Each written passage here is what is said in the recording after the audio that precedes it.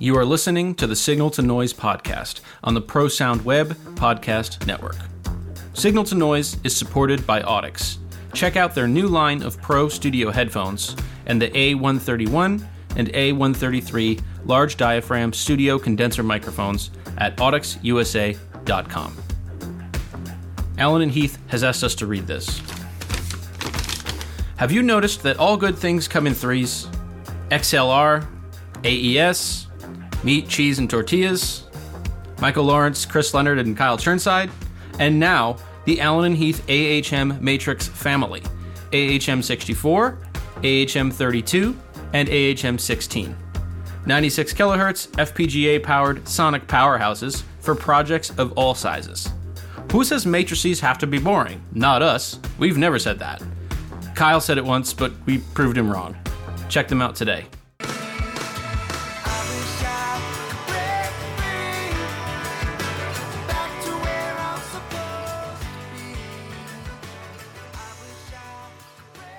I guess. Hi, this is the Signal to Noise podcast. Maybe you've heard us before or not. If you haven't, you're kind of missing out because today I'm joined by Sam Boone and my damn self, and that is it. It's it.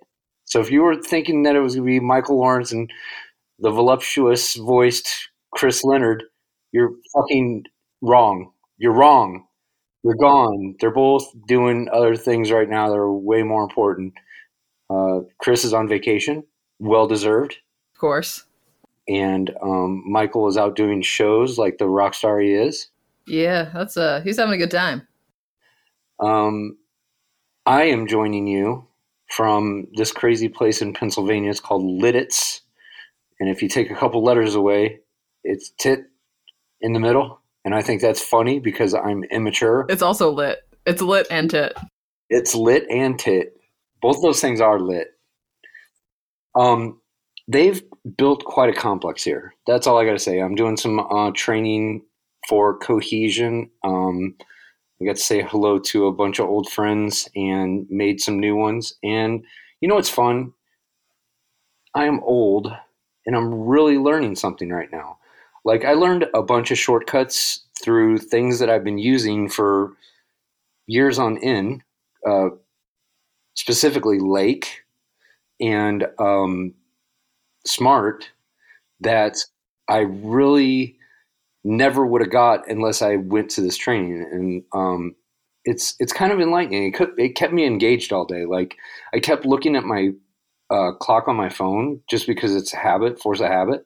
And time went by really fast. Like, I don't know where it all went. Like, it was enjoyable. I learned some matrix networking and clock source stuff from Lake that I used to mess up on all the time. Michael, before I left, gave me a bunch of 2 and 3 minutes videos from the YouTube Rational site that are phenomenal.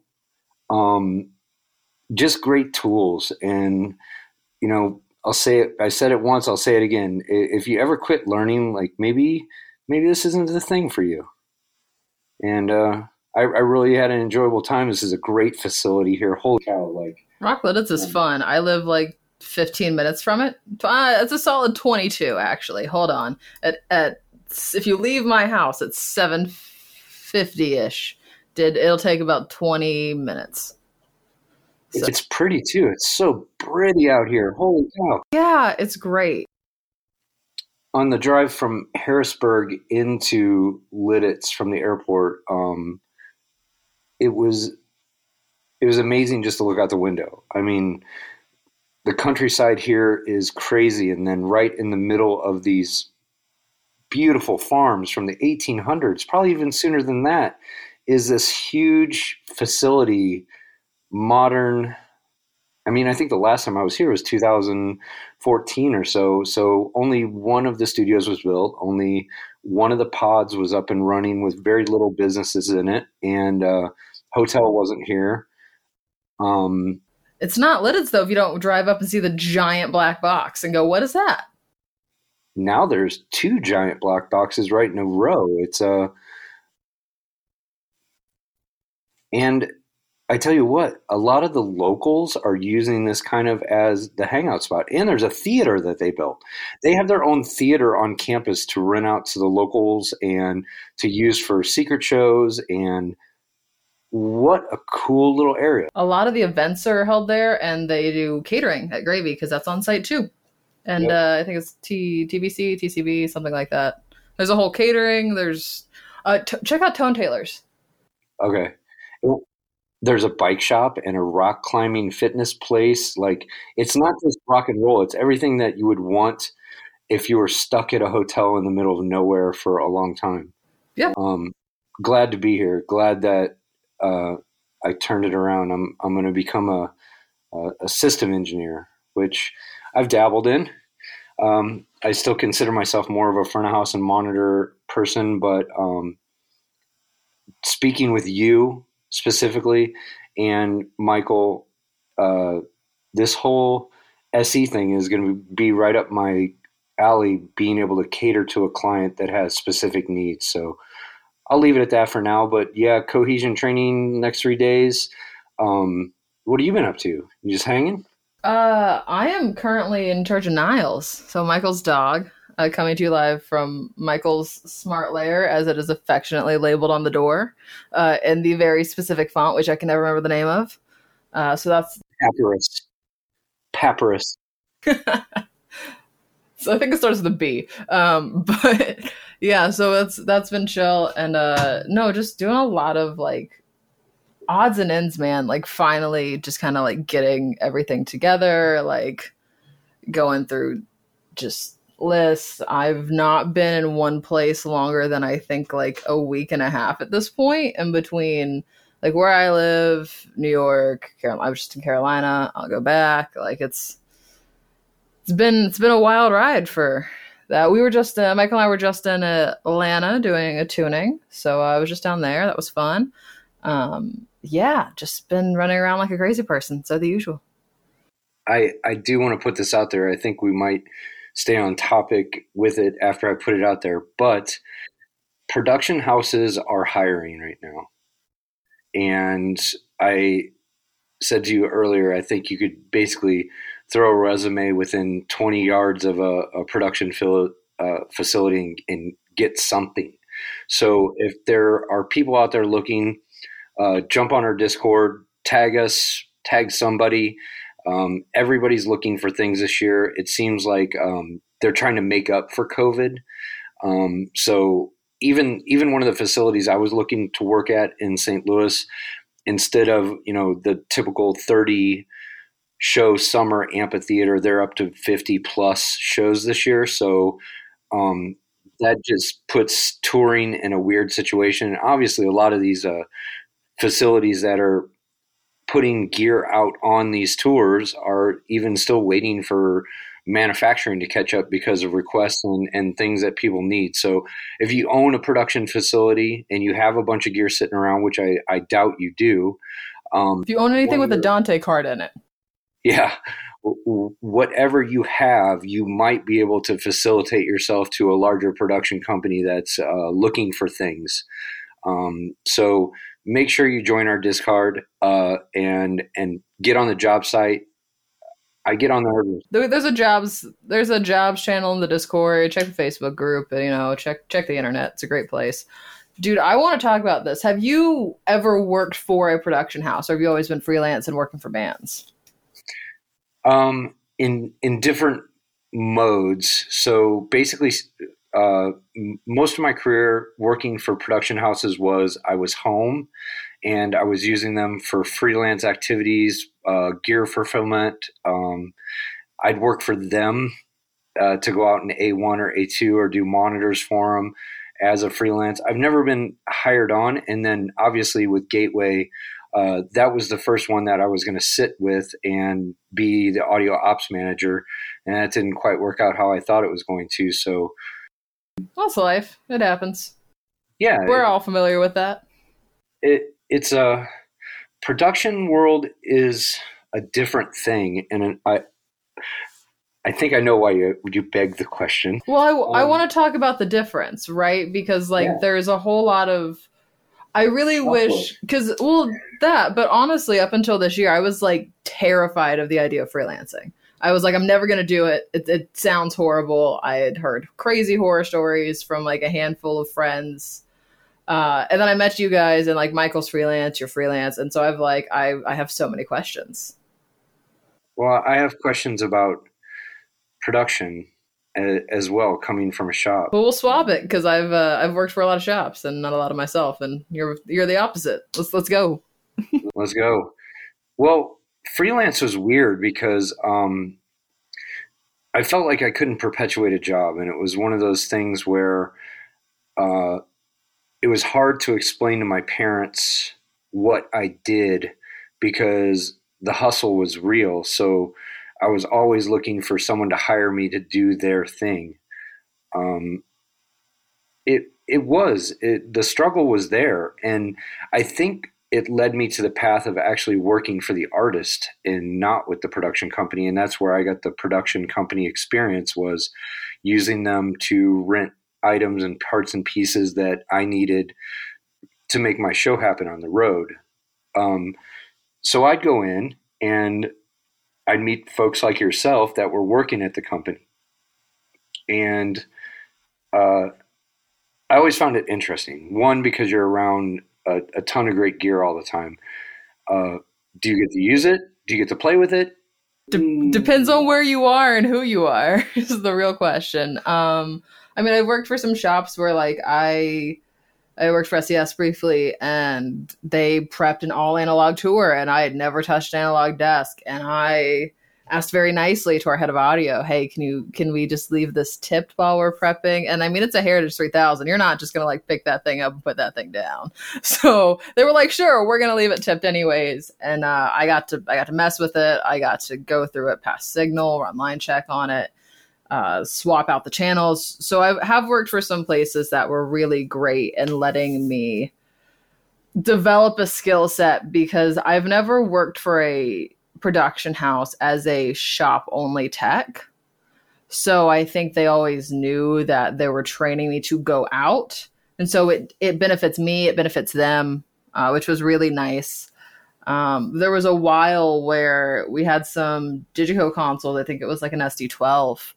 And I was like 18, and I had not really messed with them. And so we had a couple techs come in, and a couple techs I worked with were really nice, and we would just leave the console set up for weeks. We had the room because it was this is what we do in the dead of winter, not when it's like all hell breaking loose in like July.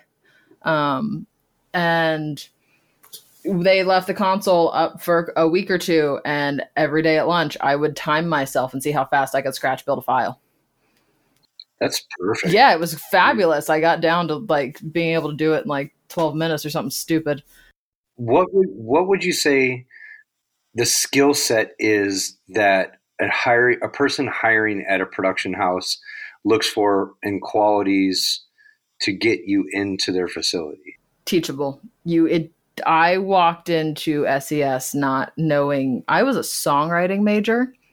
I had touched a console. I did grow up mixing in a church, which was really helpful. So I had the level of knowledge in terms of repair and technical skill that was essentially zero. I did know how to solder, and I knew what an EQ was, and I knew like a half of a 101 understanding, I feel like.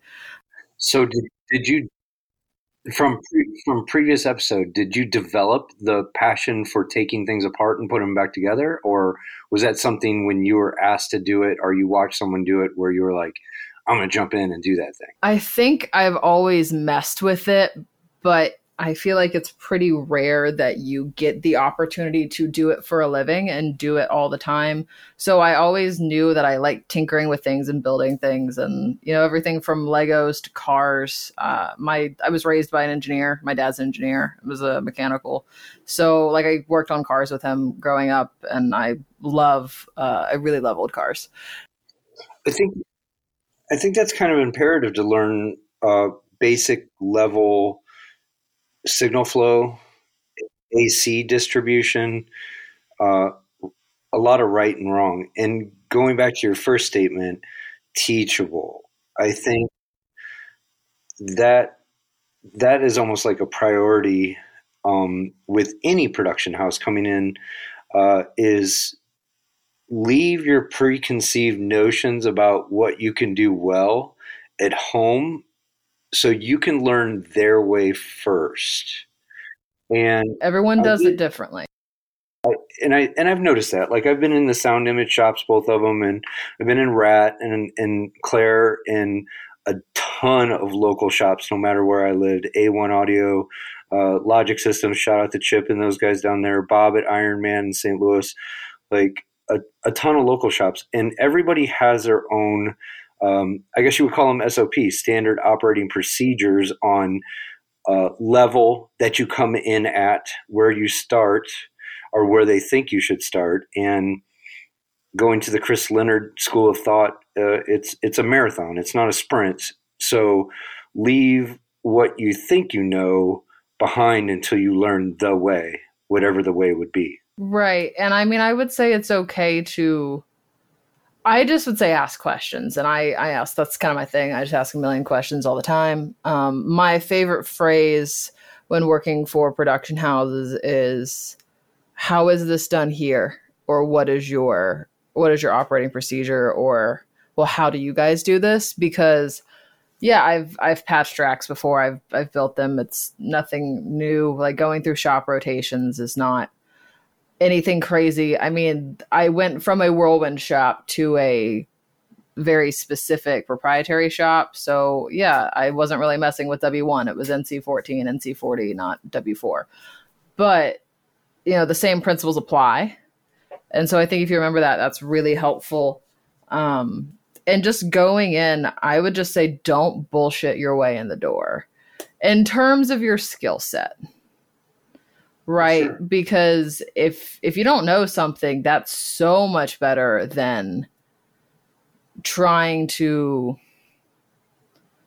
say you do and trying to fake your way through it. Now, I will often say, if it's something that I've done before and someone has told me their protocol, or even if it's something that like I haven't even seen before, but I've been told like the Claire way or the Sound Image way to do it, I will try it first and see how far I can get with it. And then typically, if you've done it before, you can look at that and be like, that's clearly not right. I should go ask somebody who's the tech in this department.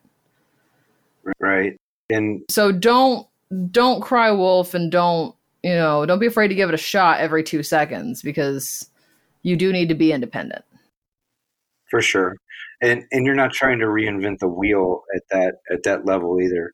And that's what I've been approaching a lot of my jobs like at this point is, I want to learn your way first, and then we'll come back and see if there's anything that can be improved on or make more efficient. The thing I struggle with was inventory and putting things away and operating procedures for pulling and putting away. Some of these shops, like Solotech, Claire, Sound Image, that it's a machine, and you're only part of that cog.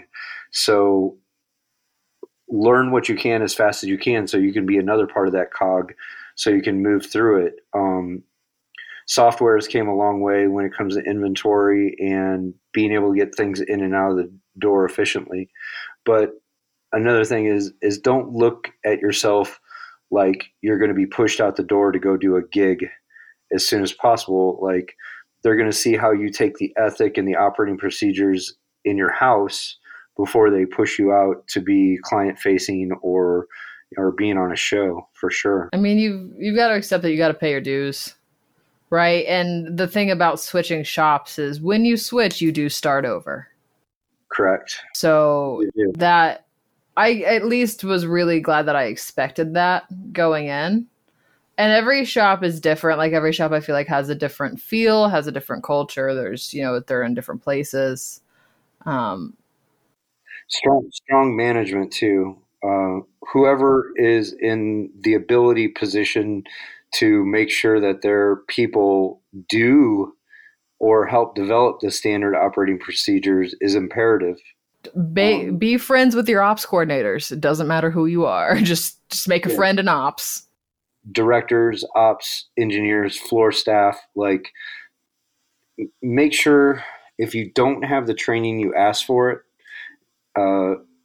If you don't have the knowledge, ask for it. Ask lots of questions, and explain yourself. I don't know how many times I stopped at Gateway and said, I've never done this before. I need help with it. And even apologizing for mistakes or seeing how you could do it better next time so you don't make that mistake, really lays on the person above for you to give the right directive. And if you don't have the directive, then they're kind of setting you up to fail. So moving shops, you will see these people in the director position, and their personality and their approach is going to weigh heavy on everybody beneath them. And there's certain people that you just want to work for. Yeah. You're like, wow, I really want to work for this person. I really want to make them happy, and I really want to move up the ladder because the enthusiasm from this person and the encouragement and the training that I get from this person is going to make me succeed as well. So I've worked under I worked in a shop, right, that wasn't all audio. So our head of audio was awesome. I also think recognizing how big you want to go is something I hadn't considered before. I hadn't considered how different a large shop is to a small shop, because I was like, oh, it's all audio. It is, but things change when you have. And so if you want to know about every single department, you're not going to do it working for a massive shop, because you have techs that do nothing but build racks, and they are phenomenal at it. And they are the people that will make your drive rack look like art. It'll be wonderful, but they will not be able to tell you how to run smart. Exactly. So there is an inherent level of specialization when you increase your scale. For sure. Which is not something I had personally considered. No, and I think I did the AES Student Summit at Webster a couple weekends ago, and I was really mesmerized by the panel and how things were handled, because it was really, once again, focused on recording arts. And there is so much more to audio, as well as shops and broadcast and live and AVIT and all these weird audio related things. And I think there's specific things that people need to go into this. And that's another thing, that the position of account rep, account executive, director, ops manager needs to recognize, hey, what are the abilities of my people that I'm bringing in, and where do they want to go? Does this person like tinkering? Do I need them in the wood shop or helping with case manufacturing? Or is this person really good at organization? Do I need them working on inventory and making sure things are getting scanned in and out correctly? Hey, is this person ready to fly this PA? Do I need to put people through training so they understand our product line? A lot of help can come there. And one of the things that I thought I was going to get kicked out of AES that I said was, why spend all this money going to college if you really think you're going to get out and be mixing in a recording studio or mixing shows, if you're not doing anything besides school at the point? And that's the one weird facet about our focus, is if you're not working outside of the actual education domain in the field somehow, whether it's at a shitty club or with a production company or your friend's band, or you're buying studio gear for your house, you're gonna kind of miss out on a huge facet of what your skill set needs to be by just taking away this student education facet of it. And I hope that changes. Like, we talk about change in the industry, and I think that's another one that needs to, like when you're a doctor, when you're going to school to be a doctor, you don't go to your friend's house and just perform minor surgeries uh, just to practice up. You know, if you're a lawyer, you don't like show up at court and be like, "I'll represent them." You know, I want to try this out. Uh, so even in an auto shop, and I don't want to put us at the same level. I mean, I think those are very highly talented people that work on cars and woodworking, but as a trade, there needs to be more hands-on experience for our education at that level to subsidize the students that can't go out and get a job at the club because they have a family or they need to commute or you know. Well, and I'm really big on mentorship and internships for that. Like that's how I've figured out what little I know. It's come through those two things.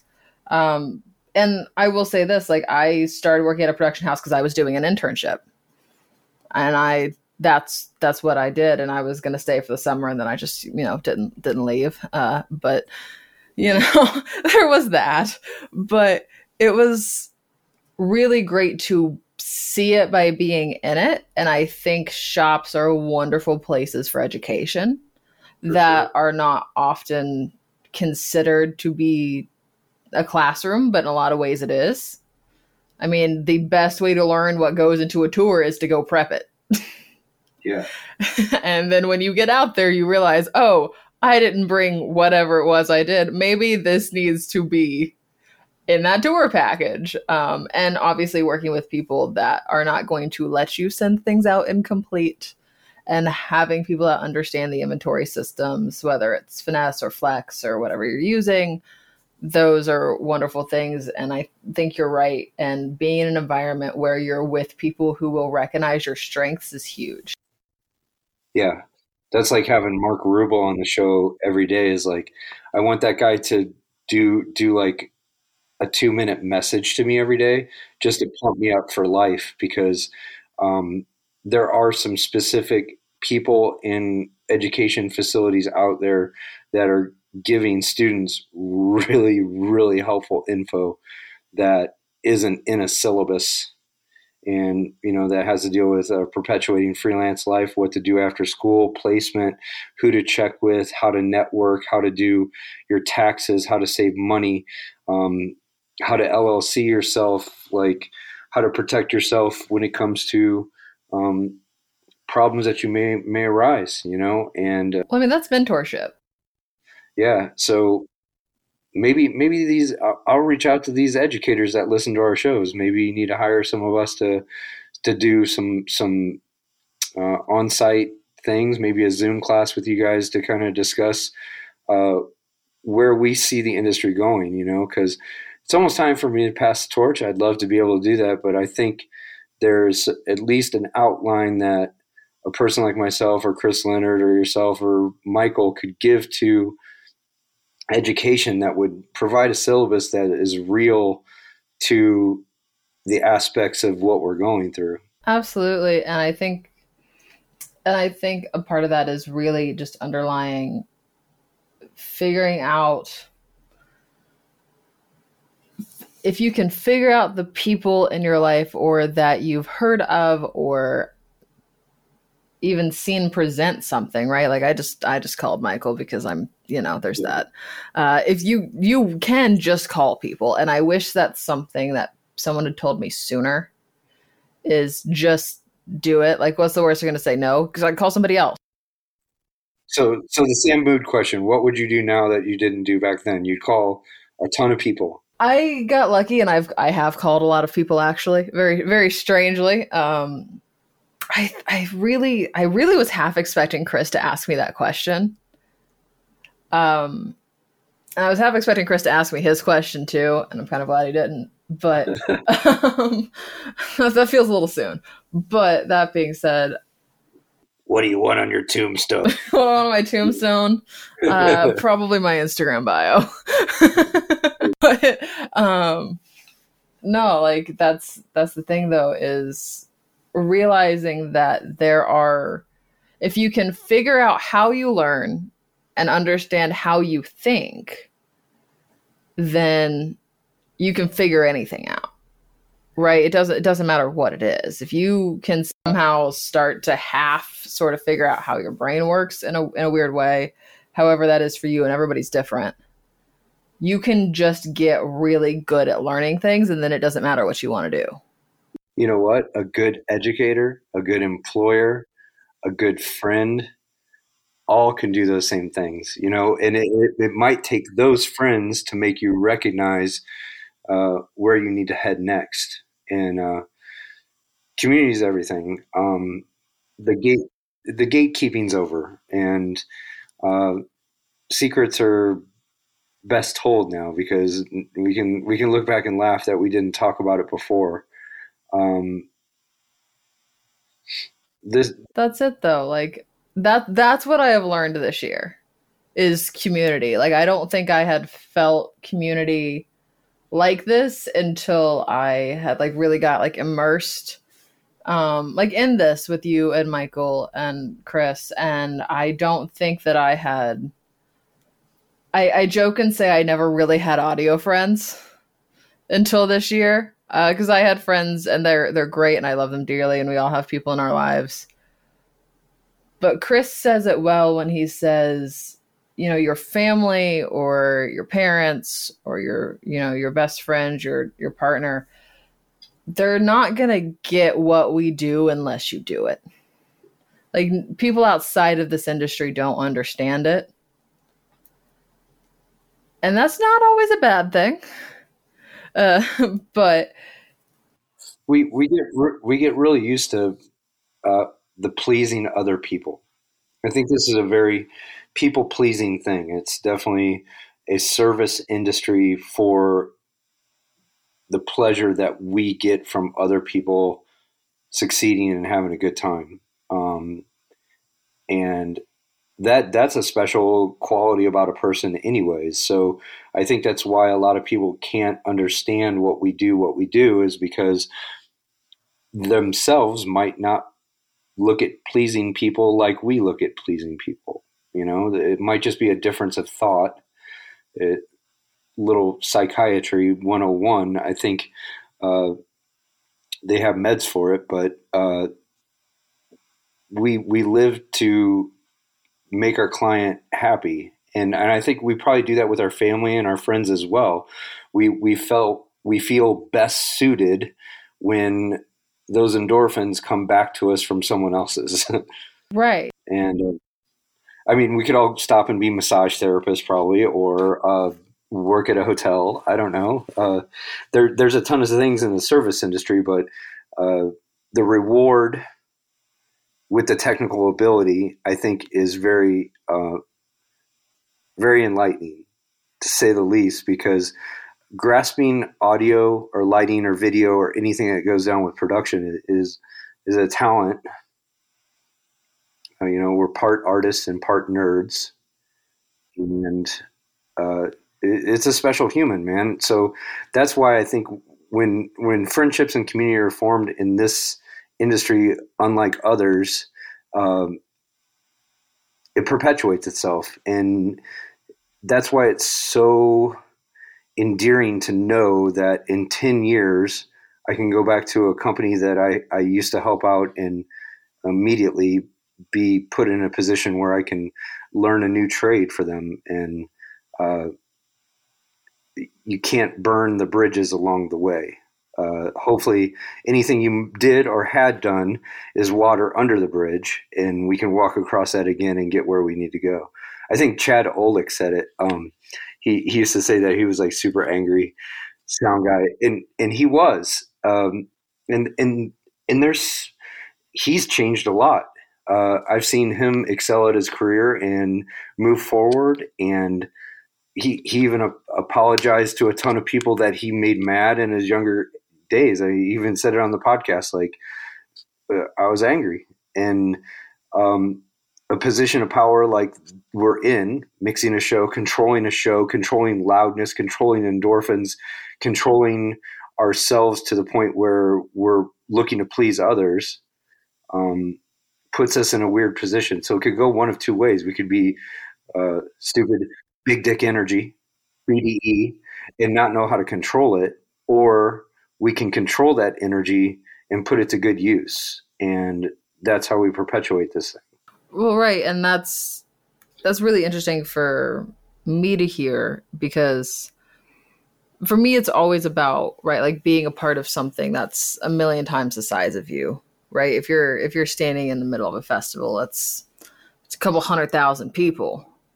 It doesn't matter if you're the patch tech or you flew PA or you coordinated RF or if you are the SE or the front house mixer.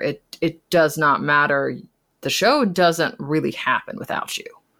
Like your presence is felt, and your team knows it, and the people that are there know it. And so, yeah, it's kind of deceptive, because it is an industry where if people know you exist, like if someone's on the radio for me, it's probably because something's broken and not because everything went off flawlessly, right?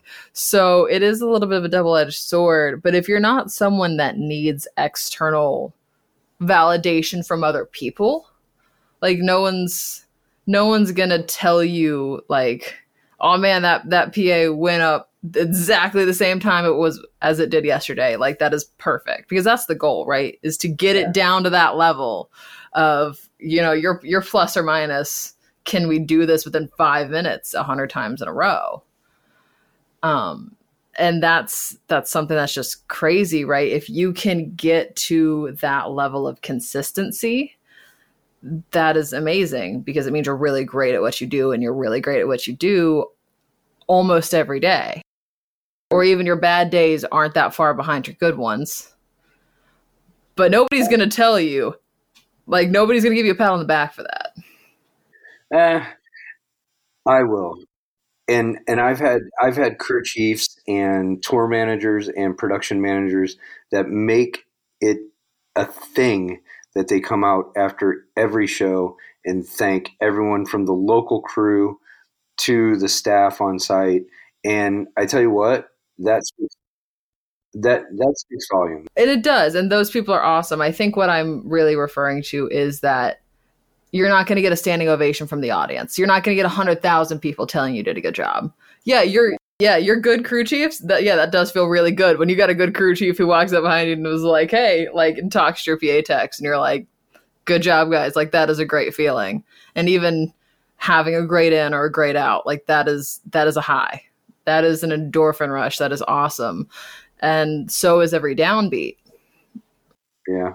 And I think the good people that do it, I call it like the Mark Twain or the Tom Sawyer approach, where if I can make everybody paint the fence and enjoy it for the day, that's a skill as well. If I can have a good day with a local crew where it's hot and sweaty and you're parked on a hill and you're having to hold stuff in the truck and loadout didn't go as planned and lighting's in your way and video just pushed their carts in front of your PA. And I think those that can paint the fence and go, hey guys, check out me painting this fence. It's fun. Come on. And then at the end of the day, shake everybody's hand and say thank you. Like that person goes miles. And I loved people like that. And I'll remember those folks for as long as I live. And I think going into venues, like it's imperative to be the nicest person on the staff. As well as the hardest working, obviously, but like the episodes that we had with Michael and the crew from Ghost and Volbeat from Solotech, like know how much you can perform and don't try to outperform your job and stay in your lane. I think staying in your lane is important as well, and catch yourself when you're not. Like I started doing that too. Is like with the church I was working at, still am working at in St. Louis, like started working on going back into the main sanctuary. And I noticed my ideas and my vision for the thing was well outside of the audio realm. It had to deal with, what the MD was supposed to be doing and what we needed to do from the MD. And then I was like, nope, not my job. Stay in my lane. I'll stick to the audio stuff and I'll perform as well as I can. I think that's huge too. Some people take it a little bit overboard, and staying in your lane is probably one of the coolest things that I learned from the Solotech interviews that Michael did with all the folks there. Is like something that needed to be said that we hadn't said before, is like, know what your job is, your requirements, do what you can to help out other departments as well.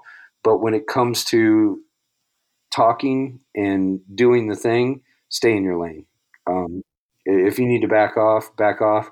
If your body can't handle it, like if you're doing 6 in a row and you're flying PA and pinning the stage and making sure that the truck opens and get closes every night, like Subcards are heavy. Yeah, drink some water. Fucking walk away when you have a second. And you got told to do that too. You got told to put down the book, play some video games, watch some TV. You know what I mean? Because you do need that. And I don't think people realize what that does to wear on them, whether they're working at a production shop or on a tour or even in a church or a facility. Don't wait till it's too long when you overwork yourself or overextend yourself. It's important to take care of and stay in your lane with your emotions and your mouth, and say thank you and ask a lot of questions. Right. And I mean, even when you're learning something new or transitioning into a new role, like I'm learning all of the SE world that I've kind of seen and not delved heavily into.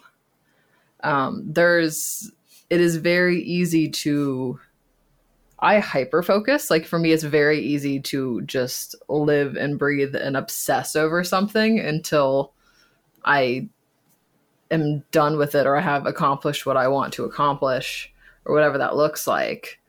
And for me, it does not matter if it's running or if it's baking or if it's learning how to be an SE. There's a line that's not, I don't want to say it's burnout, because sometimes it isn't. Sometimes it is just you can be so immersed in something that you begin to lose perspective. And like having people that pull you out or that remind you to, like, hey, you should eat or you should think about literally anything else. Those are good people. And so maintaining relationships in this industry is something that like I am actively working on. And back to that kind of Ghost Volbeat crew interview, Taylor talked about it, and getting to talk with her. She's a friend of mine and she's fabulous, and just really getting to that to the forefront of my mind, which is not something that I had thought about because, right, like I was 18 when I started fly teching. Like everyone I know is so used to me being gone all the time that it's very hard for me to be home. And so like I'm slowly learning like how to be in more than one place and still have people in your life that are active participants. Hey, you got 3 homes now, basically. Yeah, pretty much. It's kind of fun. You've done it. I think it's worth mentioning, you know, we have a couple episodes coming up. One, I want to ask you a question. This is another Psychology 101, expectations.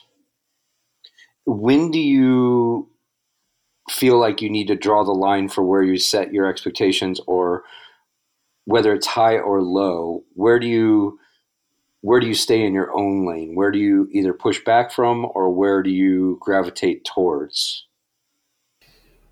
For myself or other people? Because those are 2 very different things.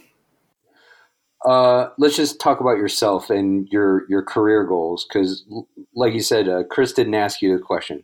Probably, you know, because the future is bright. And the demands in the community that you put yourself in is kind of setting expectations for you already without you knowing, right? I'm going to assume so. I like to remain willfully ignorant. So, but does that become harsh to you? And do you feel yourself gravitating towards higher expectations, or do you do the psychology 101 where if I put expectations on something that I don't succeed at, then it's more of a failure than it is hitting your expectation? So I don't believe in a plan B for myself. Like when I was studying songwriting, I got really lucky and got to sit down with a dude named Colin Bryce, who was the VP of Sun Records for a long time. And he gave me some great advice, and I like live and die by this. And his advice was, don't have a backup plan. Because if you have a backup plan, you're going to go use it. Seriously, if you give yourself a cop out, if you have a safety net, and I don't mean don't have an emergency fund, I don't mean go do stupid things, but I do mean to say that, like, I don't consider the possibility of failure to myself. Like, it's my life may change apart from what I think it's going to look like in that moment. And I know where I want to end up, but I'm never particularly attached to a specific path to get there. And cool. I don't want to be. So if it means working for a company, great. If it means freelancing, great. If it means working for a band, great. For me, it's more about the technical knowledge and just getting to do what I love and building the life that I want. I don't care how I get there, as long as I am okay with who I am as a person in the process. And so I guess I'm going to always aim higher, because failure is not an option, because it doesn't exist. It doesn't mean I get there or I don't. It just means what I want changes. And so I don't have a backup plan. And the second piece of advice Colin gave me, that is probably my favorite advice I've ever been given, is to build your support system before you need it. Yeah. So have your people that you're going to call when it's 2:00 in the morning and you say, hey, this sucks. I'm done. I want to go home. Like, have and tell them in advance who they are. You have the person that says, no, don't do it. And then you have the person that says, oh, yeah, get the fuck out of here. Right? Because that's the thing. Because in that moment, if somebody tells you, come home, you're going to go get on that plane and not do what you want to do because you're tired or had a bad day or you just hit your breaking point, right? Like, so tell those people in advance, and they're going to know when that phone call comes. Like, they're going to know. And I've only had to make it once, and I'm really glad I did. I'm really glad I prepped for it. But that is probably my favorite piece of advice I've ever been given, because it's a combination of like actionable and wisdom. I think is really great. But yeah, I mean, I've got some lofty goals, and I know that going in. And I think for me, as long as I never think it's going to be easy. And so I think if you just sit down, shut up, and do the work, you're going to be fine. I mean, Michael's right in that, there really is a place for everybody in the industry. And so I think it's really more about finding where you want your place to be, and then choosing your level of involvement to get there. That's a good idea. I think that's where I'm at.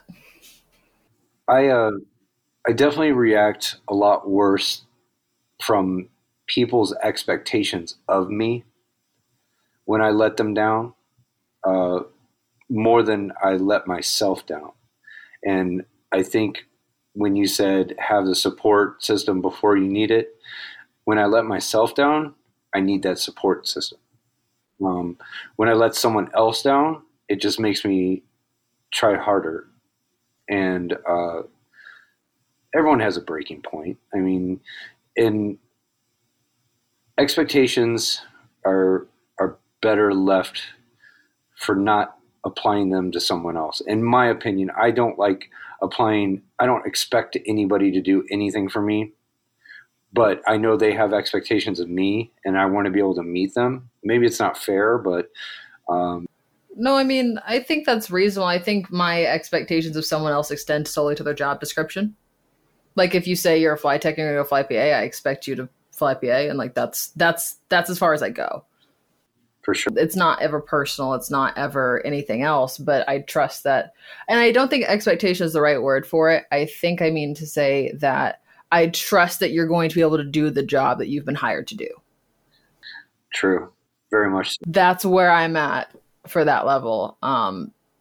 My favorite quote as of late is, "It's better to be a warrior in the garden than a gardener in the war."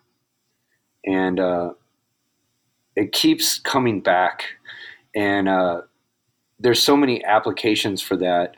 It's like you say, when you prepare yourself for the worst ahead of time, you'll be better off in the future. And that goes without saying with the path in audio or production or video or lighting or tour management or production management or broadcast.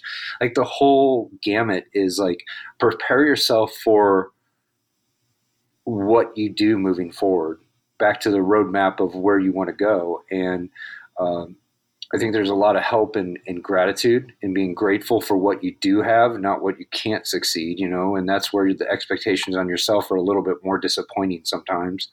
And you just have to move past that. Like your coping mechanisms, like software is hard to learn. Sometimes repair work is hard to learn, and it's something that you have to do in a pinch. It's not something that you get a lot of time perfecting.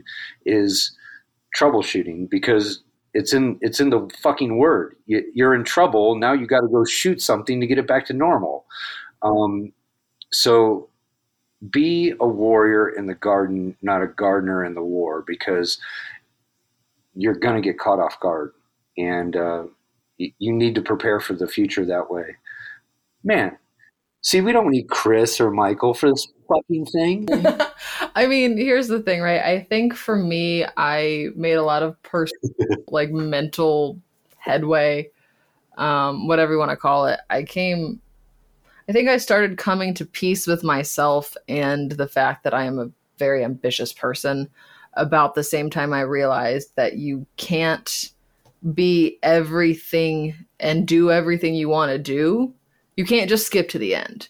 You have to accept that it's a process. And as soon as you accept that it's a process, you have to give yourself permission to not know the answer, and to not know where you're going, and to not know how it plays out, and to not know the skills that you're trying to acquire. And so I think that was my big thing. Parenting. This is parenting to me. You're just talking parenting 101. Oh, the only thing I parent are plants and dogs. There's no manual for this, and there's no correct path to choose to do it. And you need to lean on people for it. I mean, the success is yours to take. And I see a lot of people talking on the Discord and stuff about upcoming jobs and gigs and stuff. And I want to see more of that, more people putting input into it and lending a helping hand. And those who lend a helping hand are like our friends over at Audix, who provided us with great headphones. They're amazingly soft and they're comforting on my ears. And they allowed me to mix for a very long time with these headphones on. And the fine people over at Allen and Heath, they've even hired a bunch of people that I just call my friends now. Like, they're just my friends. Like, Jeff Hawley sent me a picture of his truck the other day. That's awesome. So, and I got to sit with another Samantha Potter at AES the other day. Thank you, Allen and Heath. Thank you, Audix. And I got to talk to my friend Paul Clemson and the fine people over at the Rhodey Clinic. They're amping up and giving away some gift boxes and things that they've been putting together up there. Big things are happening. They're moving forward faster than they ever thought they would. I will mention this. We're going to have a few guests coming on.